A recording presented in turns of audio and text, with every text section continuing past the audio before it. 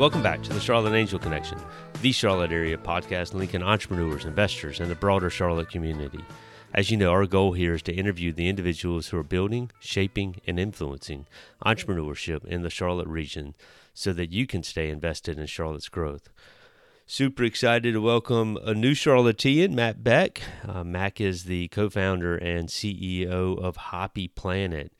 And as you'll learn in our podcast today, has a unique product, recently funded by the Charlotte Angel Fund 2 and 3, and still raising a little bit of outside capital in that round as well. But Matt's on a unique adventure here where they are introducing sustainable protein to the masses here in what hopefully will eventually become Western culture.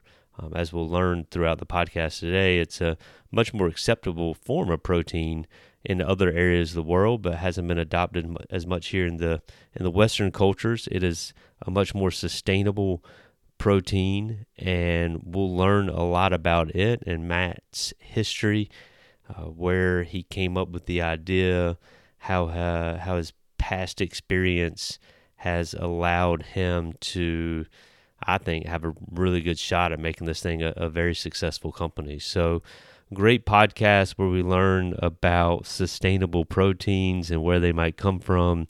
And as you'll quickly pick up on the name of the company as a result thereof. So really enjoy this podcast. Go out of your way to reach out to Matt on LinkedIn or through his company social media platforms. Welcome to Charlotte.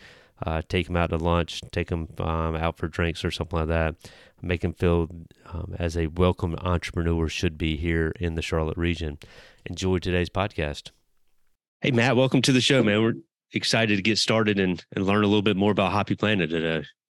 Yeah, man. Awesome to be here. Thanks so much. So, as you know, as we gave you a little forewarning, we all need our 60 to 90 second commercial of Matt and the business. So let's get this thing rocking and rolling with a little bit of an introduction to you. Yeah. So my name is Matt Beck. I'm the co-founder and CEO of Hoppy Planet Foods, and we make delicious, more nutritious, and sustainable versions of everyday snacks.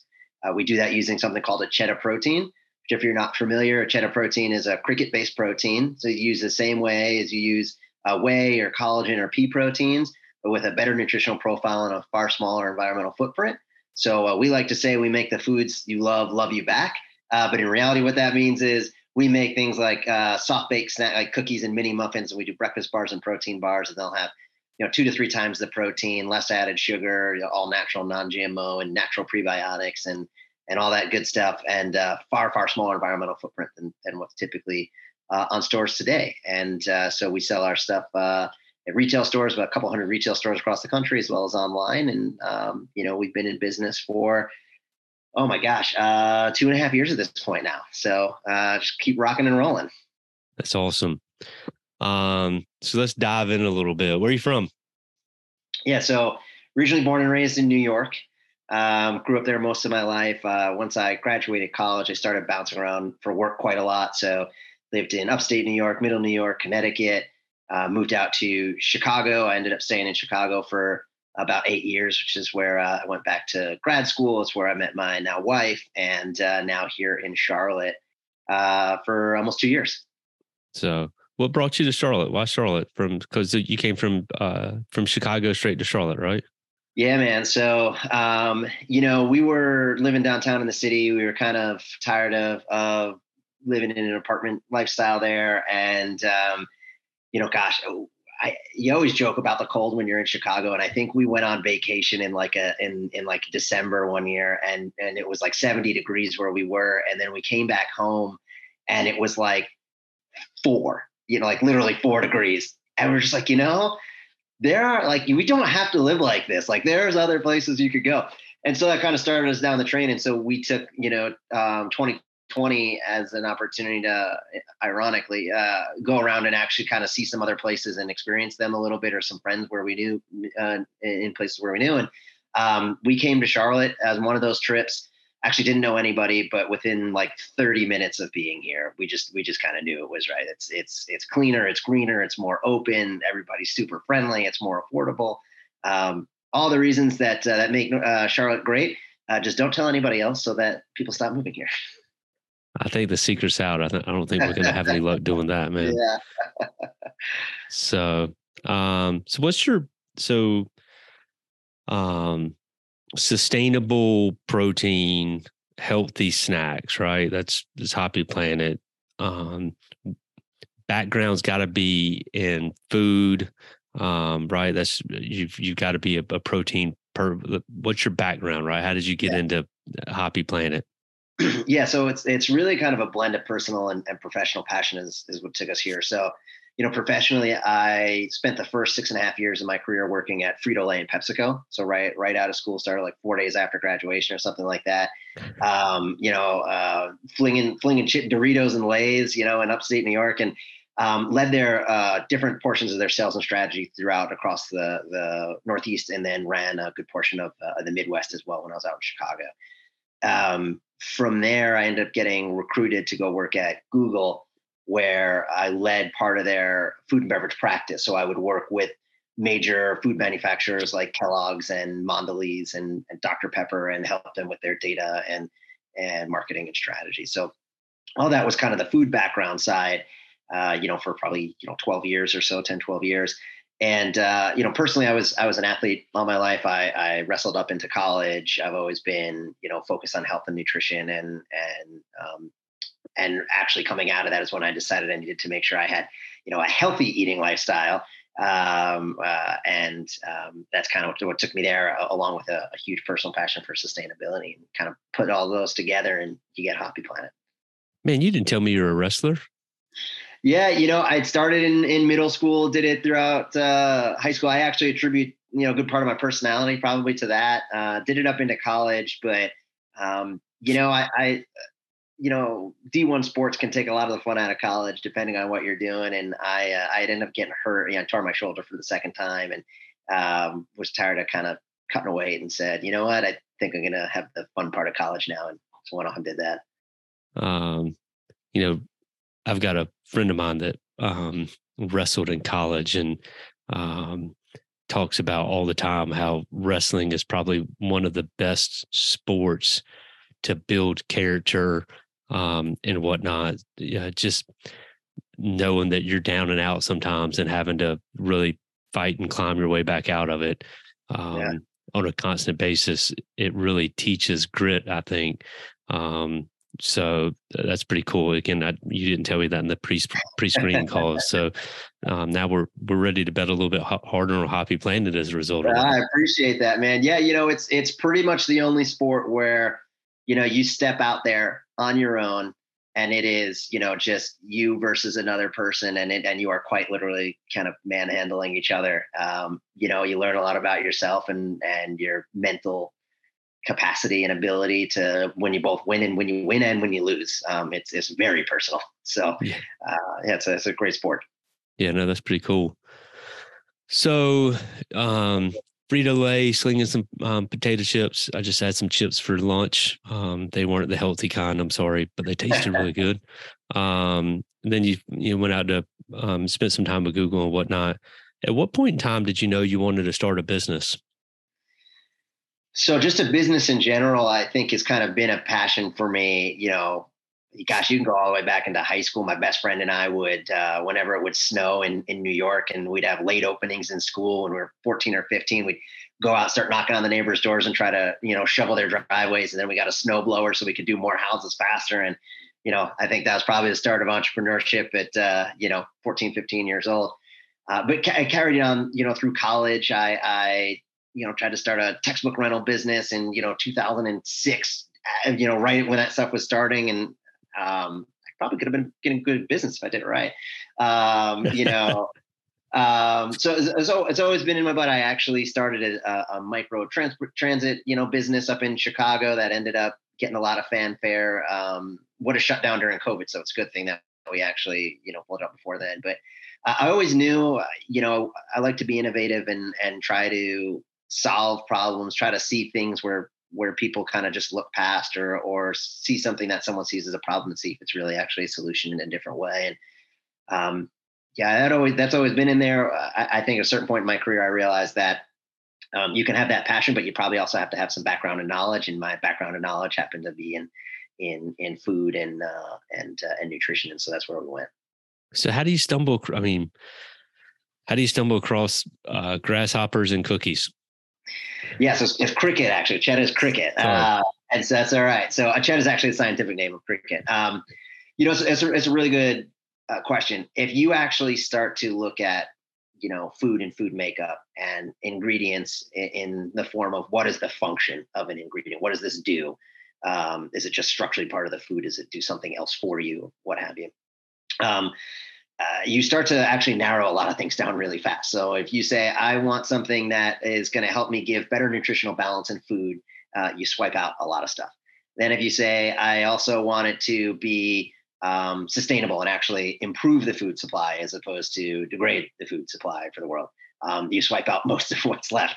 And then you say, well, I need something that can be flexible and used in a number of different ways, has any other alternative benefits to it, and can actually eventually be done at a very, very cost-effective scale.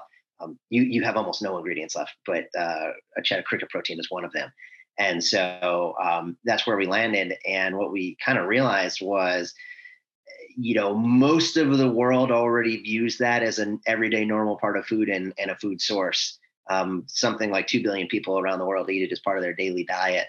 It's more of a Western culture, almost marketing stance than it is anything else of why we don't eat it here. And we said, well, gosh, that's seems very interesting that a third of the world eats this already. It's this kind of true definition of a superfood, but we're not eating it here.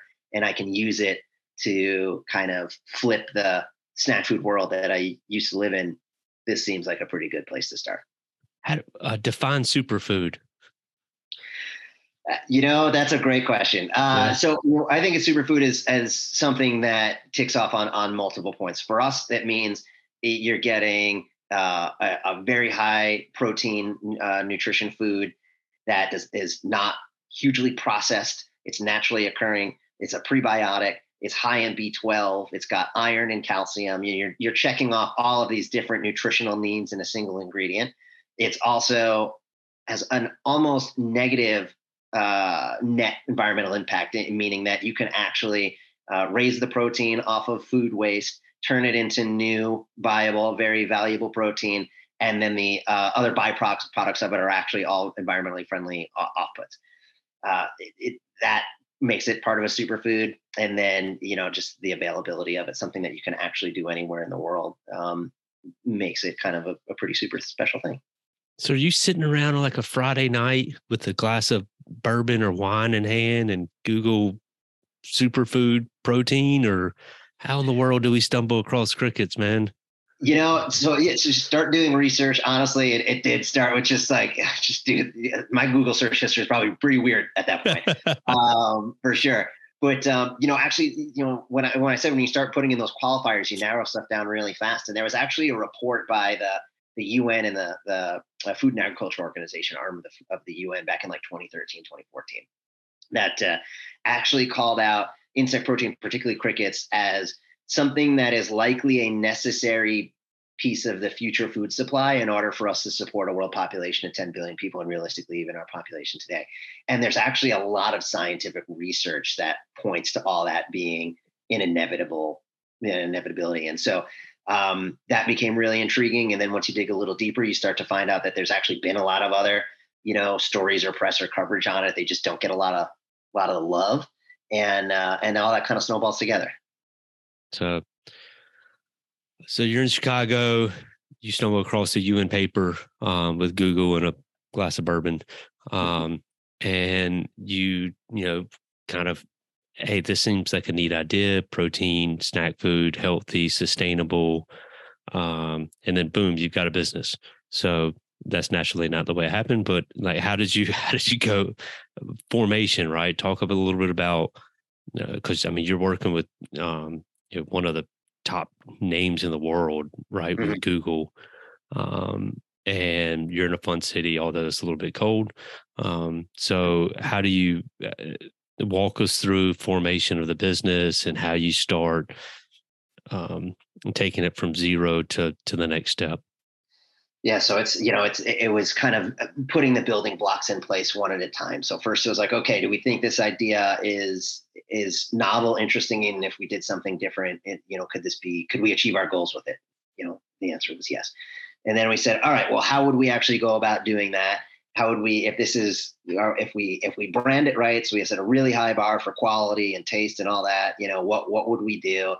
And I said, well, if I had to introduce a new food to people that they've either never heard of or could have had an aversion to in a different way, like what should we do? And we said, put it in a freaking chocolate chip cookie because you can get everybody in the world to eat one. And I kid you not, that was a conversation Allie and I had in our kitchen. Allie's my wife and co-founder, and we said, all right, so they literally just started baking away, man, in our home kitchen. I think it took I think it took like 45 or 55 versions to get to the actual first version that we were willing to go sell to people that had the right taste and texture. Had to do a lot of Googling to learn a lot of food science to figure out how to make it shelf stable. And, and we went out and said, all right, well, let's see if people are actually open to eating this. Would this be interesting for folks? And so yeah, obviously we actually had our engagement party and we brought some and made our friends eat it to see what they would say and our family to do it. And when we first started the business, I said, well, if I can get like 1 in 10 people to say that they are willing to try this, and then 1 in 10 of those people say, wow, this is really good, I'm actually willing to buy it. And I was like, you know what, 1%, like major companies sometimes will launch a product at 1%, like that's an okay starting place. And we got more than, I mean, they were obviously friends and family, but far more than 1 in 10 actually were willing to try it. Right. So it's like, okay, so that's interesting. Like maybe people aren't as afraid as we thought they would be if we present it right. And so then we started figuring out more of the logistics. How would we make more of this? Where could we sell it? And I have to, a little bit of credit here. When I was at Google, we had a big event. With kind of our whole organization, probably about 80 to 100 people or so. And we were at this offsite and everybody, they were trying to solicit people to do something called a lightning talk. It was like, get up there for 5 minutes in front of the whole group and just talk about something you're passionate about. And I was like, well, I could do it. Maybe I won't. Allie's like, are you freaking kidding me? You better volunteer and put your ass up on stage. Do this. So I said, all right, fine. So I went up there and I had 5 minutes, and it's supposed to be, I think it's like 3 minutes and then 2 minutes of Q&A or something like that. And just said, hey, this is a project that I'm working on. And, we make these and we think this could be a really interesting thing that the world could use. And everybody's kind of like jaws drop a little bit. And so again, there's probably 100 people in the room. And I said, so, I mean, I'm just kind of curious if anybody's willing. Is there anybody who's willing to try this? Because if there are, we'll send you some. And I think like 85 people raised their hand out of the 100. And we were like, holy shit, like that. Okay. Didn't see that coming. And, these are probably people who would be in our target audience. We're like, wow. All right. So there's a lot more people who could be open to this than we thought. And so that's when we actually went back, we formed the LLC and started figuring out, okay, we can't just make these in our apartment anymore. So we joined a food incubator and a shared kitchen space in the west side of Chicago. And,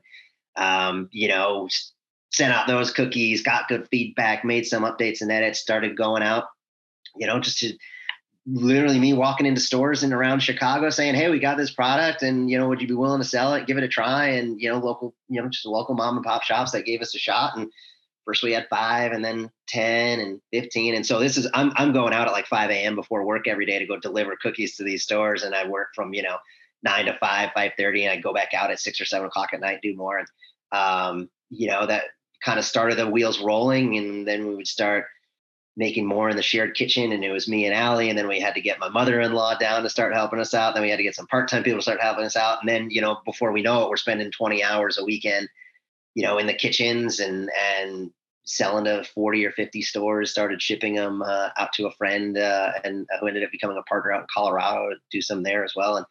And kind of when we started getting off to the races from there.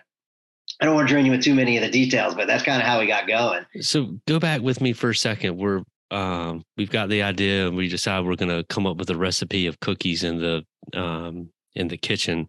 I can't, are you going out to the park and getting crickets and putting them in a blender? How are we getting the protein out of the crickets in the early days, right? That's a great question. That's a great question. So, like I mentioned that in other parts of the world, insects and crickets are a normal part of diet. So there are actually other parts of the world where there are actually factories, they farm raise crickets, just like you farm raise chickens. And they have ones internationally. There's like a cottage industry here in the States of folks that do it, and just places you wouldn't expect. Iowa, Texas, Nebraska. It's like, really? But they are. There's also one or two companies that are trying to like leapfrog the entire system that do state of the art production. It's almost like the most advanced vertical farming operation that you could ever kind of imagine. Robotics, AI enabled, all that kind of stuff, and it's focused on insect farming, which is pretty cool. And so when we started, we found actually other companies that had some trying to make chips, or they were trying to do cookies or bars or whatever it was, and reached out and were like, hey, could we, wherever you're getting it from, could we just buy it from you? And then, we first was like, hey, can I buy a pound? And then I was like, okay, can I buy 10? Can I buy 50? And so, going from there, at a certain point, we hit a threshold where we went directly to the manufacturer, ended up going to the one who's making the state-of-the-art facility. And while more expensive, the quality was like superbly high. And we said, hey, maybe we're going to just buy it specifically from you. Maybe we can, start a partnership here. And then we kind of have always had a clean supply there. But most people would never know it or ever think of it. But there is a very rapidly growing industry particularly on the cricket protein, on the insect protein side, for use in food that people eat, that pets eat, that cattle and aquaculture food uses are kind of springing up all over the place. That's disappointing. I was really hoping there was a blender in the story. I wouldn't put it past me by any means. I think I was trying to do as few steps as possible. I was like, I got to figure out how to make this taste good. I leave somebody else to making the powder itself. But yeah. That's awesome. So you're at Google. You have engagement party. Your mother-in-law is helping you out.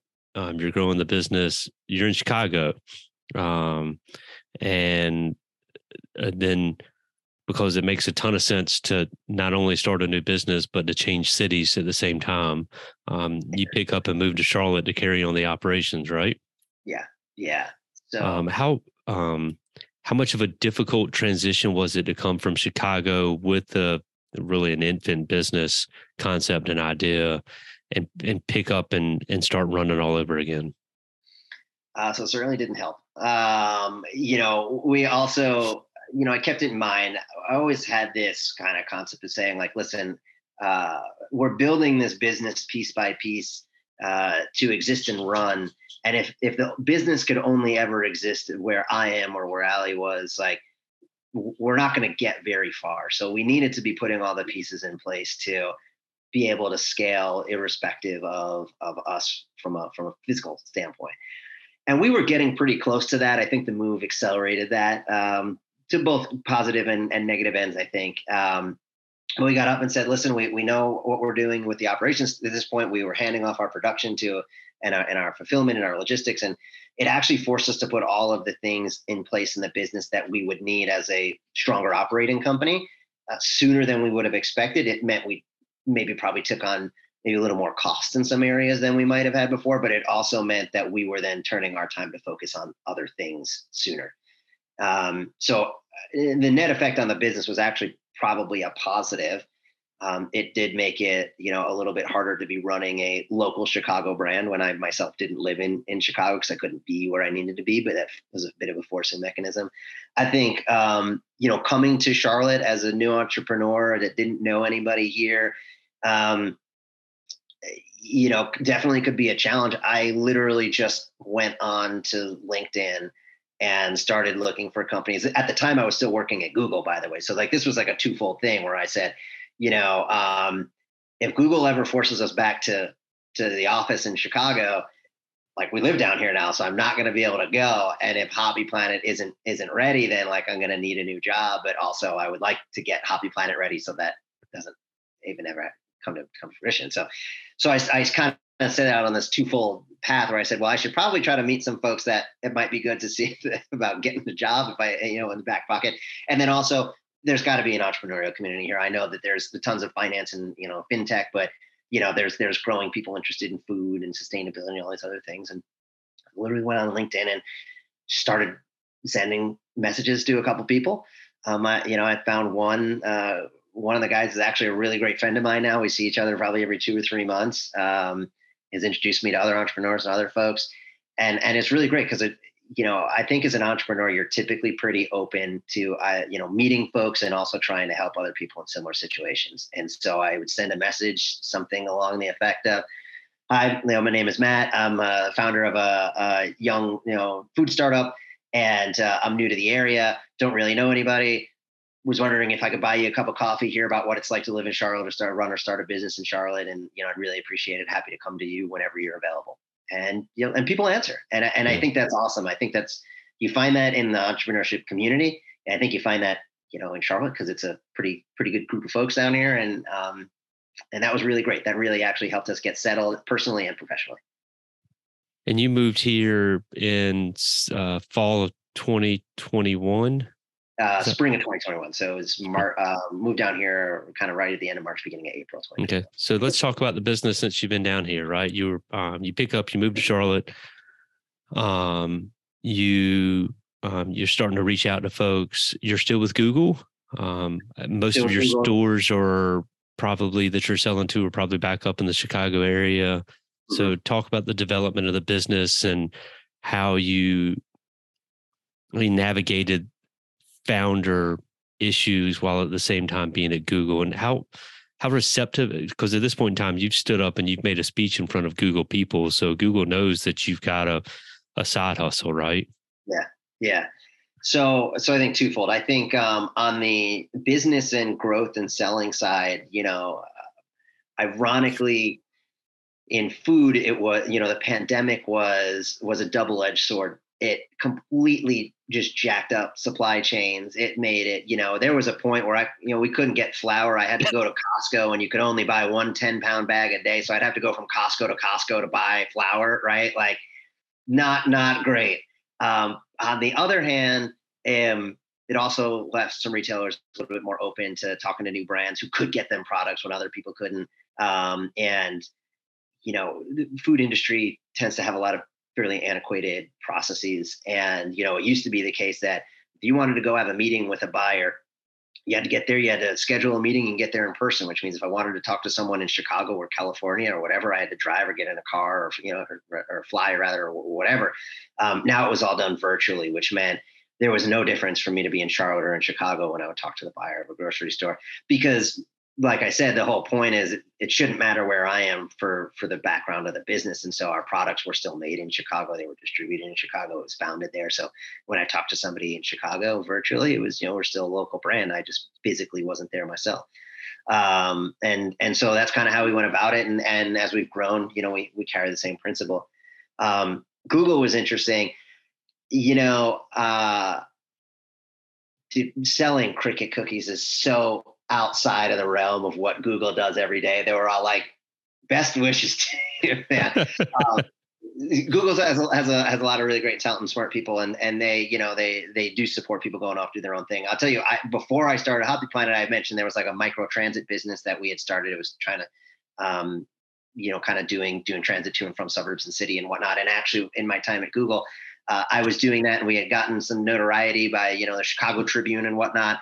And I did actually get called in to the office by the legal team at Google because they had a ownership stake in Lyft.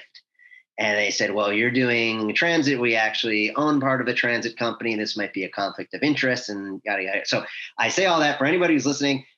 Do make sure whether or not you do or don't have a conflict of interest with an employer while you're doing, because you're probably going to work there while you're starting your business. When it came to food, they were like, have at it, man. You're Enjoy. All good. We don't have a cricket business. You're all right. All good. Then for, probably, a year plus of my time, my entire focus was like, I had a good amount of experience at Google, and I was like, how do I do everything that I need to do in the most efficient and fastest possible way I humanly possibly can? Because then I have an entire another full-time job to do outside of that. And it was 2021 was a really tough life. Part of 2020 as well. I was probably, I was working 90 hours a week and never took a day off. And it was tiring and grueling, but we had a goal in mind, so that's kind of just what life was. What so we start off with cookies. We've got more than cookies now, right? So how long did you run just cookies, and how did you start to identify what your next product was, and how have you started to grow are they SKUs? I guess that's probably what they are, right? How did you start to grow out your product portfolio? Yeah, so in two ways. First was, we had cookies. We were getting good feedback and kind of understanding the market more. And part of it is, every day I always try to question myself, is like, are we doing the right thing? Should we be doing something different? Don't, just because something worked yesterday doesn't mean it'll work tomorrow. And always have like a kind of solid sense of paranoia. Probably not healthy, but just kind of how I am.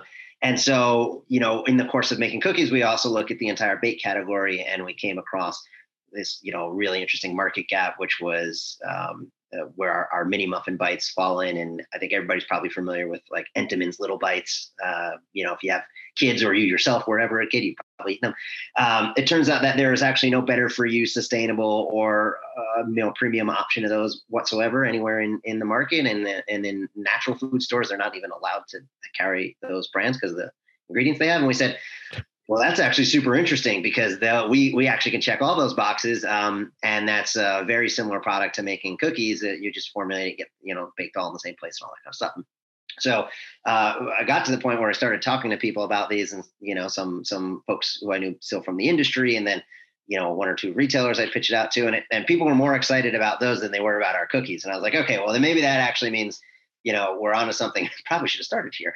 But that led us to starting to develop and then launch our mini muffin bites line, which we launched a little bit earlier this year. They're actually rolling out into our first, brick and mortar retailers here in the next couple of weeks, which is exciting. And so that was the Hoppy Planet side. In the spring, summer of last year, I mentioned we had this high quality protein supplier. Well, they actually also owned a protein bar brand that had been kicking around for a number of years and had gotten some notoriety at one point, and they acquired the brand. But they were much more focused on growing and scaling as an ingredient supplier than a CPG company, which is honestly actually what's more beneficial to all of us. And we said, hey, well, guys, we've already got this great relationship about you supplying us with protein. And, you've got this brand that we think actually can have a lot of affinity with what we do. And we could probably have some flywheels with each other. So why don't we both just do what we're both really designed and good at doing, is you guys get better at making powder faster and cheaper and in higher volume, and we will build brands using it. And so, through a summer negotiation, we ended up taking over, acquiring that brand from them. And so all of a sudden, it was like a 4-month or 5-month time frame. We went from two different types of cookies, to having 2 cookies, 3 mini bites, 3 protein bars, protein powder. So we went from like 2 SKUs to 11 in like 4 months. And so there was some work to be done. It certainly kept us busy in the fall of 2021, and some rebranding and kind of efficiency optimization, changing partners and all that. But the net effect of it is it landed us in early 2022 with kind of this great stable of brands that were both e-commerce and in brick and mortar retail, and back to building again, which was great. That's awesome. So products are still made in Chicago. Where are the products made? Combination of places. So we got some that are made right here in Charlotte. We have a co-manufacturer here in Charlotte. We've got one that is for cookies in Chicago, and we're actually going to split some of the Charlotte off, it looks like, to someone in California who specializes in some bars. So positive and negative in the food world is they have, you've got all kinds of, they're called co-manufacturers, who can make your stuff for you if they make similar products, and you qualify with all your ingredients and whatnot. And so it's kind of turnkey scale. So as we've grown, we start to find people who are bigger, more efficient, or specialized in what they do, and it kind of unlocks more parts of the business for us. What's that? How's that learning process been for you? Right.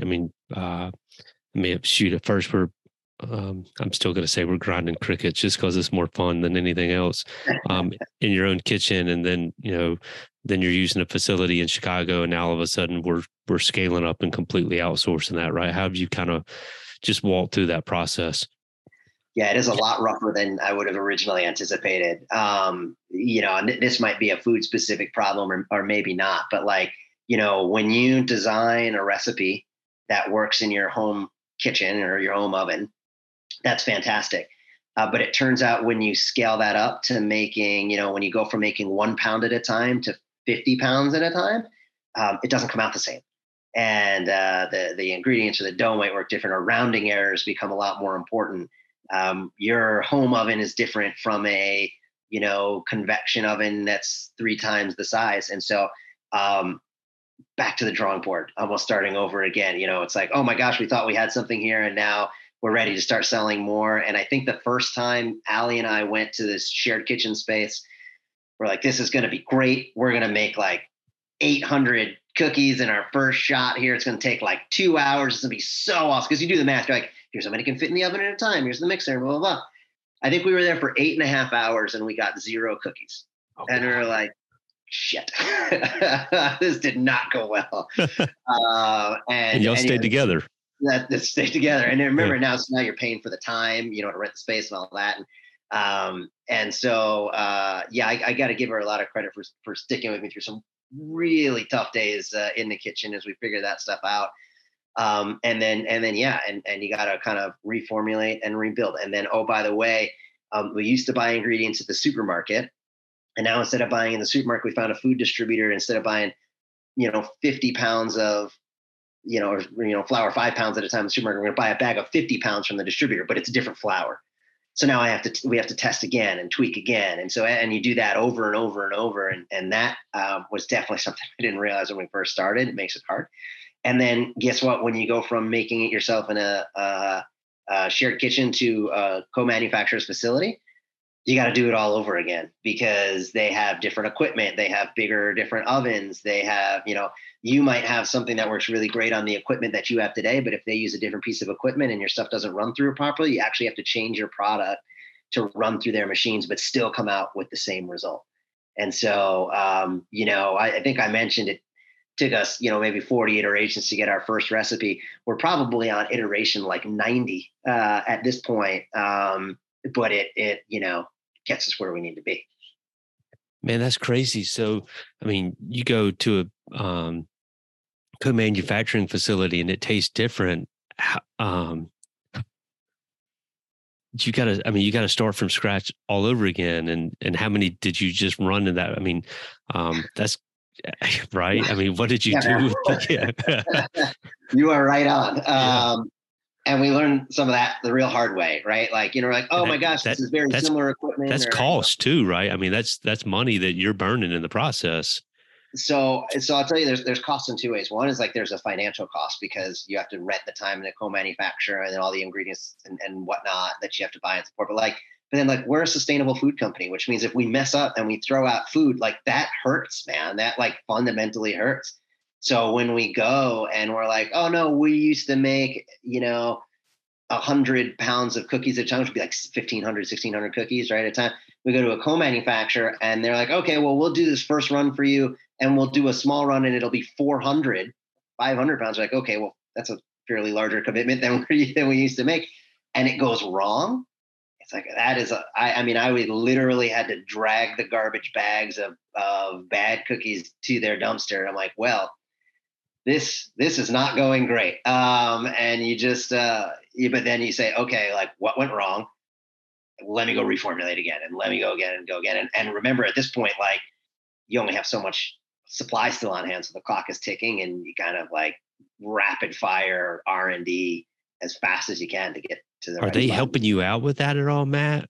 With the formulation, or was it really mostly on Allie and you? Were you the R&D department?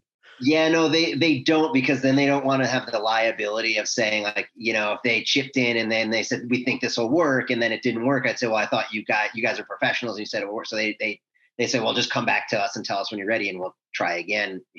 pay for it again. Luckily at that point, I'm 18, 19 months into doing food R&D. So and I talked to some food scientists and whatever, and have a pretty good understanding of like, okay, well, this went wrong because I probably need to shift this to this and that. And then obviously like, what's the cost implication of doing these? Does this still work? And, had to move real fast, which is tough when I took the day off from Google to go do this test run and it went completely wrong. And I've got a meeting at 9 a.m. the next morning. And I'm like, well, shit, I'm going to run out of cookies in 4 days. Like, but I got to take Google meetings today. Pressure kind of piles on pretty quick. So at some point in time throughout all of this, you realize that business needs money to go and you've been funding it yourself. And so you've raised some capital here recently. How did you come to the conclusion? When did you know it was the right time? How'd you come to the conclusion? Again, you're still brand new to a city, right? I mean, you're here for a year and a half. So walk through the fundraising process, if you don't mind, for a minute. Yeah. So we raised money twice for the business. So the first time, I'll share this because I know people always ask and they're always kind of curious, like, what's it take to get to a velocity where you can go raise money from people. There are some people who raise money from day one. There's others that don't. I think in my experience, we find that people tend to be willing to give you money after they've seen you put in some of your own to prove that things are going to work. And so by the time we got to the summer of last year, I had put about $75,000 into the business at that point. And you're just cash flowing that, Matt. So you're downing savings and then you're adding monthly savings into it, right? Exactly. That's like, hey, this is my bonus. This is part of my paycheck. This is just kind of feeding right into it. And, that's where we made our mistakes. And, we messed up on packaging and it cost me $1,000. I'm like, well, guess we're not going on vacation this month, kind of thing. It's like, and so we cranked through all those. By the time we got to like the summer of last year is when we launched in our first major major supermarket in the Midwest with, 30, 40 stores or whatever it was when we started. And I said, okay, we're in a major retailer.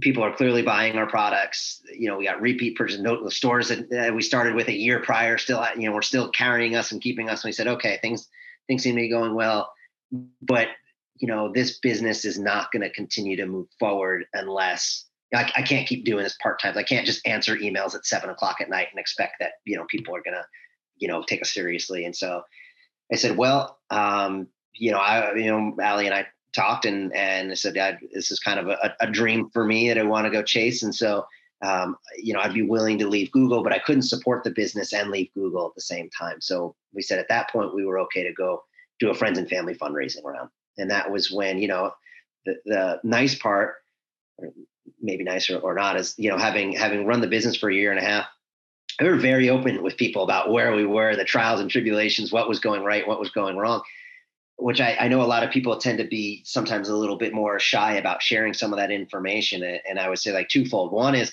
if you think people are going to steal your idea, whether you tell folks about it or not, someone's probably going to try to do what you're doing. Like, you're probably not the only one in the world that's ever thought of it, unfortunately, in most cases. And then the other is, the more open you are, the more people kind of ride that journey with you. So when it came time to say, we're going to go raise $150,000 of friends and family money because that's what we need to start scaling up supply and production and get our costs down and do all that kind of stuff. I called up my first friends and some coworkers, and I almost didn't even have to tell them anything. Like, they knew about the whole business. So then it was like, hey, here's why we're doing this now and what it's going to go mean. And in the kind of fall into early winter of 2021, we raised some friends and family fundraising, and true to that word, I said, okay, well, come January 1st, I'm going to quit Google and that'll be that, and step in full time. And we continued on that path, and we actually started having success a little bit faster than expected, and especially getting to be on the business full time. We started really moving, and we got to March of this year, just kind of 4 or 5 months after the Friends and Family round, and said, like, we're actually going to run out of money faster than expected because we're having more success, and we're still running up our cost curves and whatnot. And I'd hate for this business to go under because we were too successful, right? So why don't we go out and do our next round of fundraising, which was our seed round.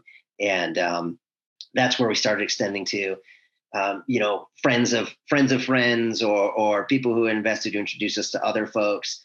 That's how we got introduced to the Charlotte Angel Fund. Was so in a true sense of like, how does the network help and grow, and being kind of, open to meet new folks.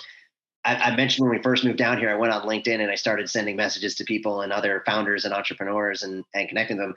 One of them, who's the guy who became a great friend of mine, is the one who actually introduced me to the Charlotte Angel Fund, who then ended up leading our seed funding round.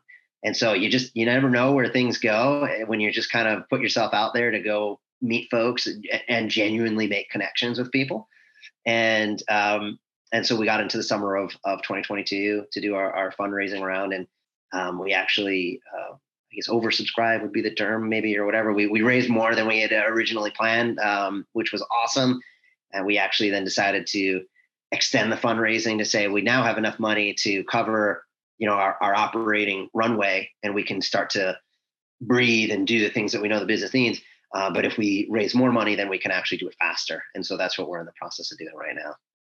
So so it's crazy. I always say this. We got less than 10 minutes to go in the podcast, right? It's amazing how fast an hour can go when we're having fun talking about, crickets and businesses.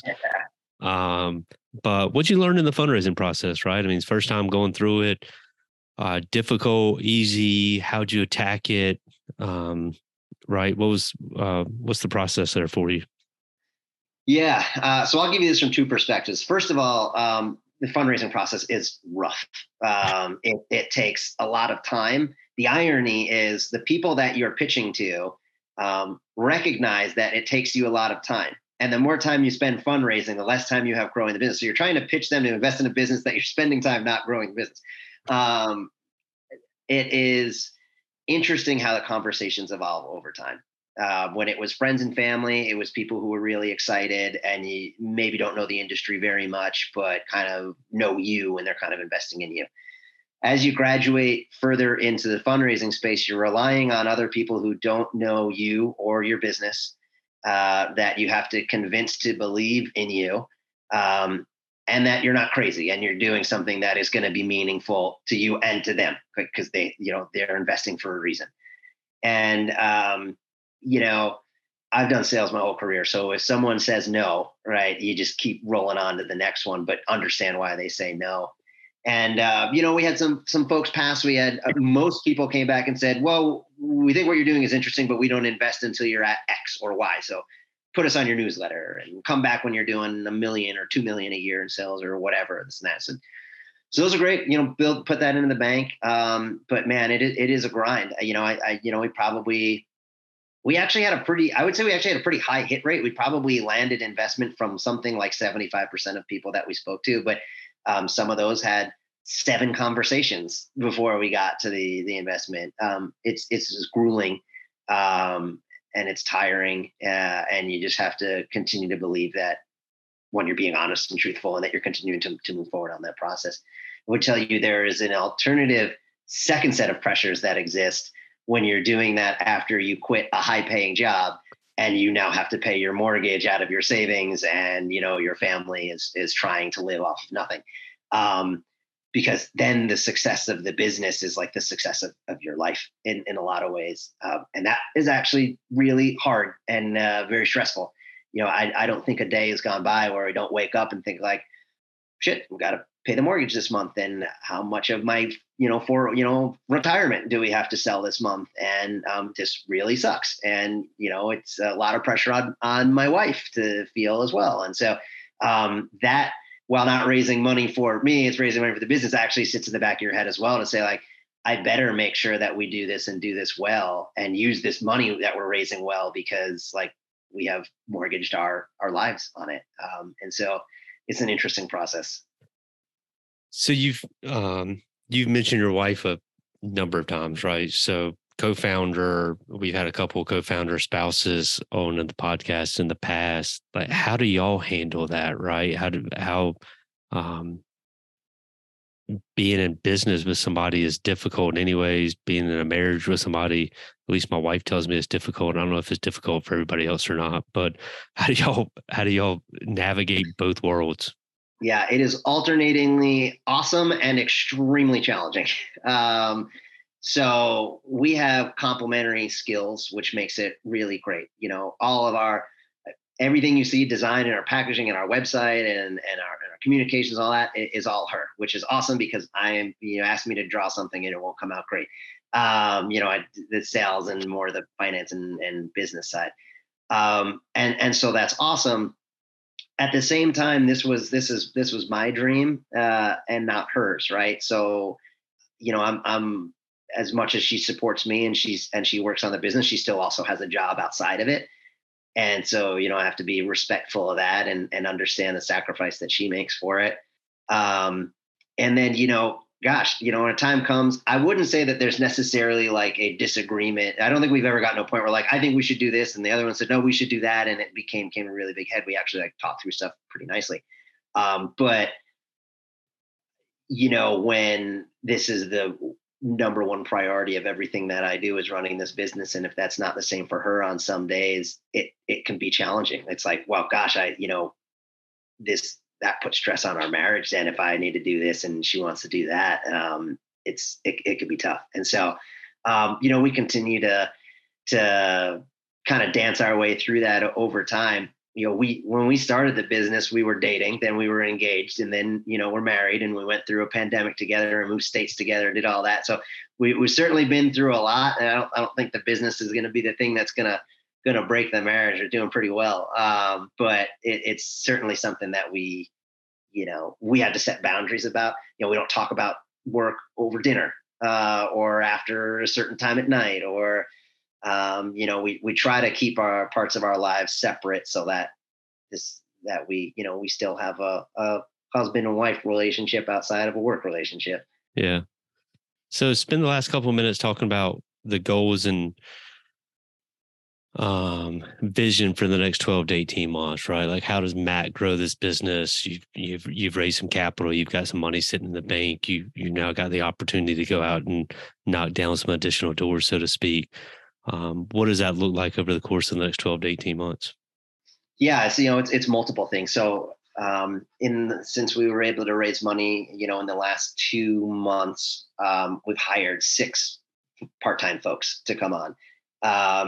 Each does, a specialized thing that's a few hours a week, but it unlocks more scale for the business, whether it be in taking things off my plate to go work on more selling and higher value tasks, or social media, which we weren't doing much of that we really need to go do, or generating partnerships.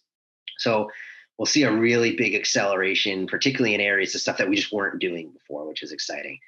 We'll continue to expand our retailer footprint. We're launching a new retailer in January, which will be really awesome, in the Midwest, called Fresh Time. And then increasing the sales velocity in the places that we are. So we'll see a real nice emphasis on driving our retail sales.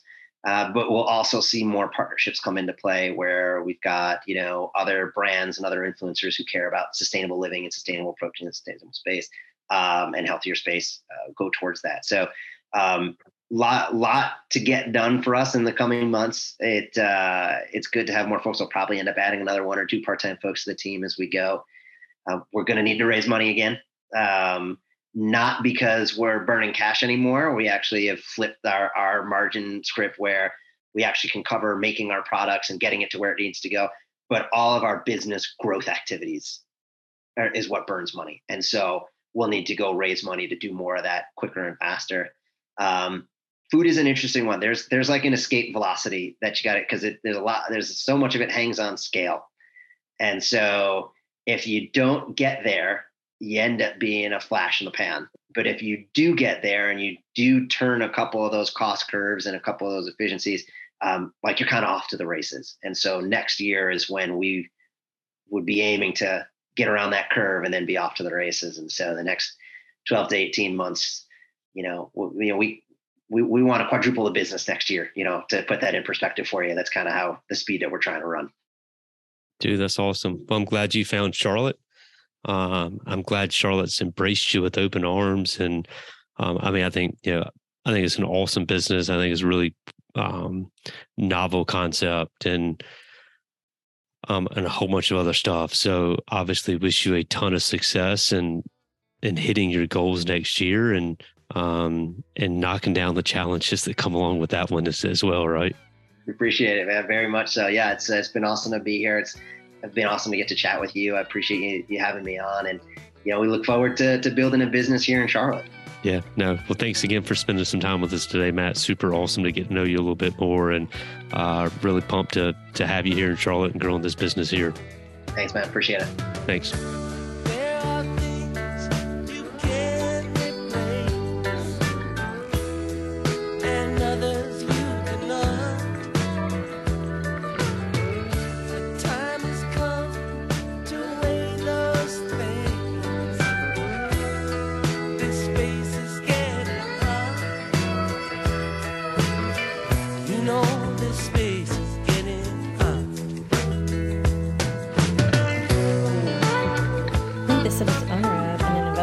Representative of Portis Wealth Advisors, a registered investment advisor. Registration does not imply a certain level of skill or training. Opinions expressed on this program do not necessarily reflect those of Portis Wealth Advisors. The topics discussed and opinions given are not intended to address the specific needs of any listener. Portis Wealth Advisors does not offer legal or tax advice. Listeners are encouraged to discuss their financial needs with the appropriate professional regarding your individual circumstance. Investments described herein may be speculative and may involve a substantial risk of loss. Interest may be offered only to persons who qualified as accredited investors under applicable state and federal regulation or an eligible employee of the management company. There generally is no public market for the interest. Prospective investors should particularly note that many factors affect performance, including changes in the market conditions and interest rates, and other economic, political, or financial developments. Past performance is not and should not be construed as indicative of future results.